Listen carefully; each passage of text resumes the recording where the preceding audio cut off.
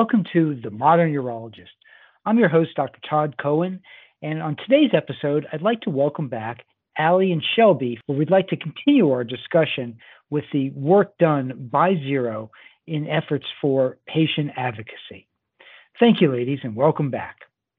One of the things you talked about was education and you guys having to know a lot about the treatments, although you're not clinicians, which is fine, because most clinicians can't keep up with what's happened anyway.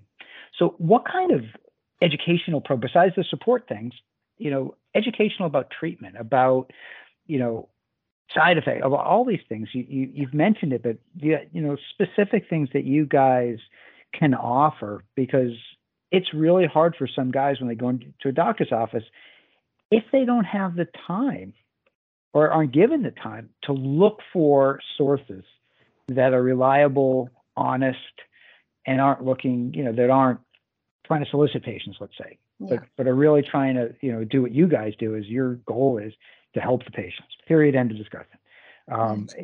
That's really there. You're there to make sure that they survive this and their families do well and all that. And it's incredibly admirable. Yep. Tell me about the education side of I can jump in, Allie, and then I'll segue into our summit if you would like to do that together. So yeah, absolutely. We want to make sure that patients can hear, and caregivers too, the unbiased information and facts so that they can make the best decisions possible for their situation. So we do that in a variety of ways. Of course, our website is really, really important for the written word and one-pagers and literature that people can print and also request hard copies of. We have a newly diagnosed patient guide, and that's going to be a really important tool. We will provide that both written and, like I said, electronically. We'll provide hard copies for people who want to request a copy. Lots of webinars throughout the year.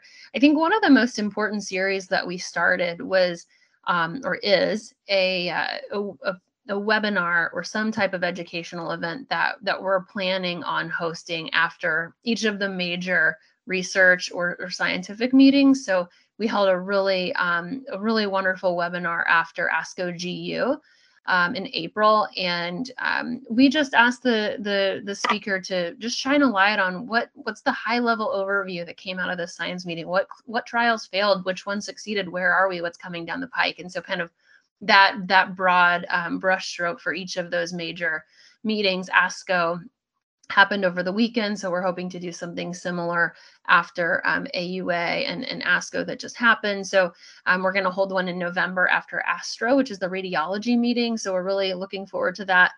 I wanted to get to our summit because Allie and I lead Zero's annual prostate cancer summit, and I lead the education and now support group portion of our annual summit, and Allie leads the advocacy piece. But COVID actually shut everything down. What was it, 2 days after the 2020 summit for us? So Zero was able to hold the 2020 summit in March, and I think 2 days later was the big shutdown, especially in the DC area. And then in 2021 we were fully virtual, and again in 2022 fully virtual. But with the summit and the education piece, we really try to kind of bucket those topics. So we talk from kind of bench to bedside almost. So the treatment, the diagnostics, the survivorship, the support, the health equity piece. And we really kind of try to categorize each of the great topics that we want to talk about, and that we want expert speakers to talk about. Managing side effects, I'll kind of lump into the living with or survivorship piece. But and we bring experts in on all of these topics to talk about the latest and greatest in each of their respective areas. And I think, Allie, you might know better than I, we had about 20 hours of educational content recorded and live at this past summit. And then, of course, we make those available on our website for people to watch afterwards. We don't charge a fee for the electronic or the virtual option, but really want to make sure that all people have access to the information they need to make the best decisions for their treatment and their health. You're newly diagnosed, right? You're learning about prostate cancer. You need all this education, right? You need to get caught up on what you need to know in order to make the best decisions for yourself, for your family, for your life. But, fortunately, knock on wood, a lot of our community then survives, right? They get to keep living with this and keep living with possibly the anticipation of more. But also, we want to make sure we give them opportunities to empower themselves, right? To take that crappy experience, right? Like people say prostate cancer is the good cancer. It's an oxymoron, right? There is no good cancer. Right. So we've had this, lousy experience that nobody wishes for themselves. I'd like to think that one of the things we do here is create an opportunity to take that and turn it into something positive, right? Give people a chance to support their community, whether it's by getting involved with support groups or the mentor program or something like that, or my personal favorite, getting involved in advocacy, right? They come to the summit, they get their education piece, and then we take them to the Hill. It used to be we did that in person once upon a time. I've never actually been to an in-person summit myself either. It's the list coming up next year. It's like confessions of Allie and Shelby. Things we haven't done. We got to get you guys out of your house. I mean, this is apparently. Please, actually, please. I know. We are going to next year. We're going to be back in person. But in the last couple of years, we've done this virtually. And you know what we've learned? It works. It has results, right? And it is small d democratic, right? We were able to allow people to participate. In fact, 2 years ago, we had a beloved member of our community who wouldn't have been able to travel. He actually did his Hill meetings from his infusion chair, which, aside from from a cynical DC policy person perspective, is a great way to walk into a meeting.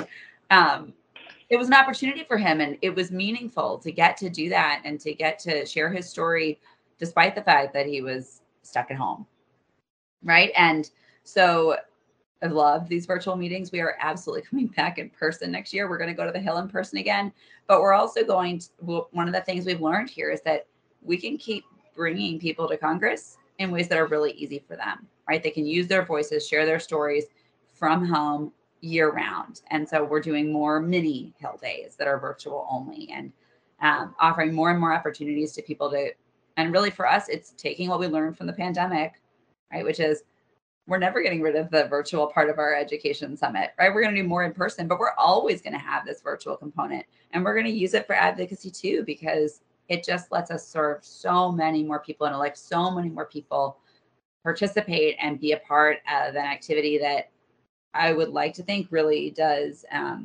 empower them to turn their story into something good. So something good came of COVID.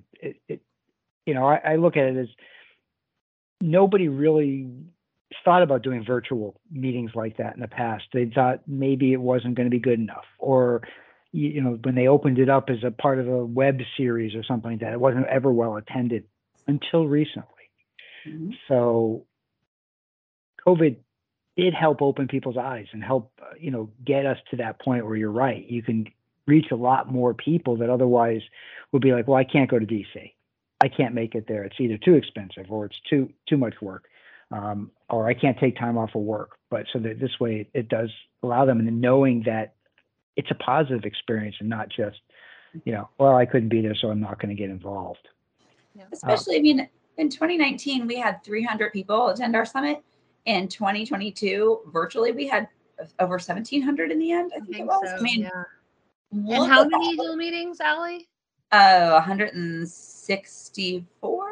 I know you made me participate against my will, and I learned a lot, and I did it anyway, and I was semi-comfortable, and and I'm going to make you do it again.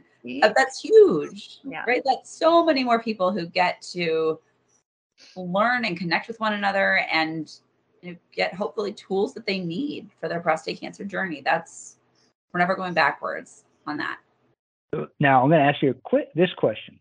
When you do go to the Hill and you meet with members of Congress or their staff, and I've done this for other things for advocacy, what are your goals?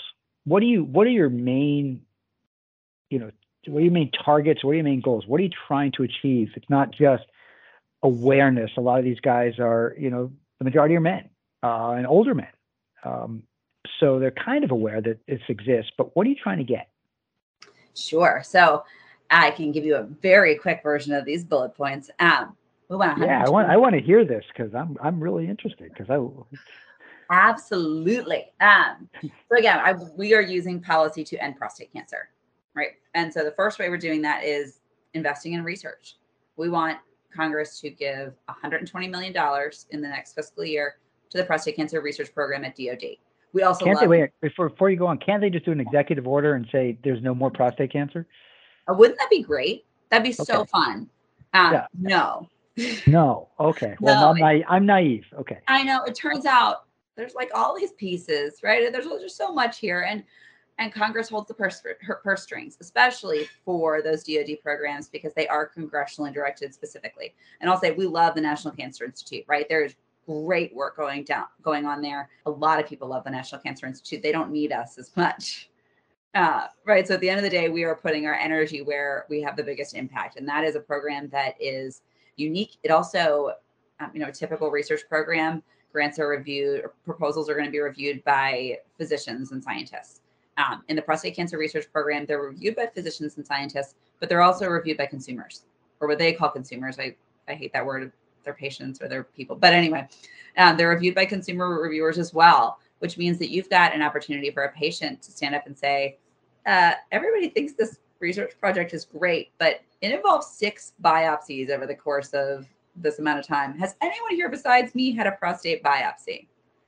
And when nobody else raises their hand, that's an opportunity to educate those researchers and say, here's where I think that project doesn't quite work, and we're not going to find the participation we need, and it's not going to serve. And I've heard stories from some of the reviewers who've done that, right? Who've brought their personal experience to say, I think this doesn't work because of this, or I think we're not looking closely enough at this one over here. If that worked, it'd be tremendous for my life, and here's why. So I go back to, I love that program. I love talking about it, and it is our single biggest priority. We're also big believers in education and awareness, and in the federal government, nobody does that better than the CDC. They have a relatively small investment in prostate cancer activities that's primarily outreach and education for Black men. There's a little more to it, but that's kind of the long and short, and figuring out ways to reach that community better, make sure that they have the information they need so that they can make the right choices at the right times. We also were really excited to have a new bill introduced just 2 weeks ago for Cancer Research Month, the Prostate Cancer Community Access Research and Education Act, the PC CARE Act, because everything's got to have a nifty acronym, and sometimes you've got to comport yourself a little bit to fit into that nifty acronym.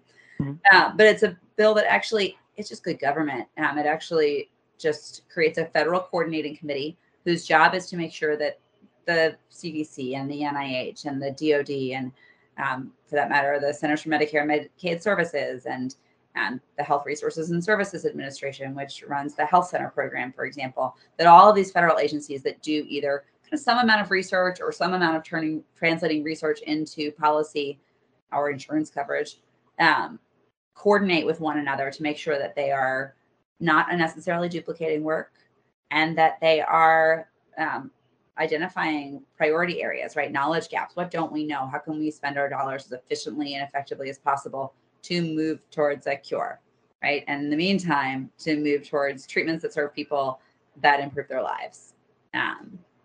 And so that's one that it's fun. It ought to be easy, knock on wood, right? It ought to be something we can pass simply, which are kind of famous last words in DC these days. But, and I'll just mention the last one. We do prioritize something called the PSA for Him Act. It's a bill that would eliminate out-of-pocket costs for prostate cancer screening. So I alluded to it a little bit earlier. It is specifically for Black men and men with a family history of prostate cancer. And it gets at, it's true that if a woman needs a mammogram, there is no out-of-pocket cost, right? There's no dollar associated with it at point of service. And this would do the same thing for PSA testing, specifically for those men at highest risk. So those are 4 that are really important to us right now. And we have analogs to the PSA for Him Act in the States. We're actually hoping maybe by the time this podcast comes out, the governor in Illinois will have signed the bill there that does the same thing for that state. It'll be very exciting. We'll get some fireworks and some light up something blue. But, that's what we send our advocates to the Hill for, right? They can tell their stories. They can talk about how this would have made a difference for me, right? We've got great advocates who are able to walk in and say, I'm alive today because I've taken 3 of the drugs that have come out of the prostate cancer research program. If I had, if PSA testing had been free, it probably would have influenced how I thought about it, right? Because when something's free, what we're really telling you is it's important enough we want to make it free, right? It's not just that dollar associated. It's how it impacts the way a patient thinks about it, how it impacts the way the doctor thinks about it, especially with primary care docs who are doing a lot of that initial PSA testing before people, have even thought to see a specialist. These advocates, their stories fit, right? They can really explain why these things are so important and what a difference they would make in the lives of people living with prostate cancer. Absolutely. All right. So recap here. You guys do research support. You do advocacy, whether it's in Congress, locally, statewide, in all areas. Education, support group. Is there anything missing? Or where's the direction? I'm sure you sit there and go, what else can we do? Well, we talked about the history of Zero, and way back in the day, we used to own a bus, I'll call it. I think it was not a van. I think it was actually a bus, and it traveled around, and I think from my understanding, broke down somewhat regularly, and so we did provide screening opportunities, and while Zero has moved away from that, I think the partnerships that we're building with community members and community practices and urologists and partners, that's where I think we can continue to fill that gap and meet that unmet patient or maybe future patient need, and catching more and more prostate cancers earlier with those screening opportunities. And while our 5K run walk series is it might be that thing someday. Again, it might be the replacement for the bus that traveled around the United States. I think those are some opportunities where we can bring those screening opportunities to the people right there in their community, and get them, if they don't have a doctor already, show them, some who might be there and might be able to do that. I think that was that's been desired. I don't know that Zero is going to be able to pull it off for a variety of silly insurance and liability issues, but something that we're thinking about how we can make things better as far as getting early detection and screening into more the hands of more people. Yeah, that would be great. The other thing was the blue fuse. You got to go for the blue fuse during Prostate Cancer Awareness Month. And the NFL, I mean, yeah, we talked to the NFL players in the past, and it's a very predominantly African American sport, the players, and there's a chance for them to help reach out too. That would be neat if they wear the pink fuse. Well, and you know what?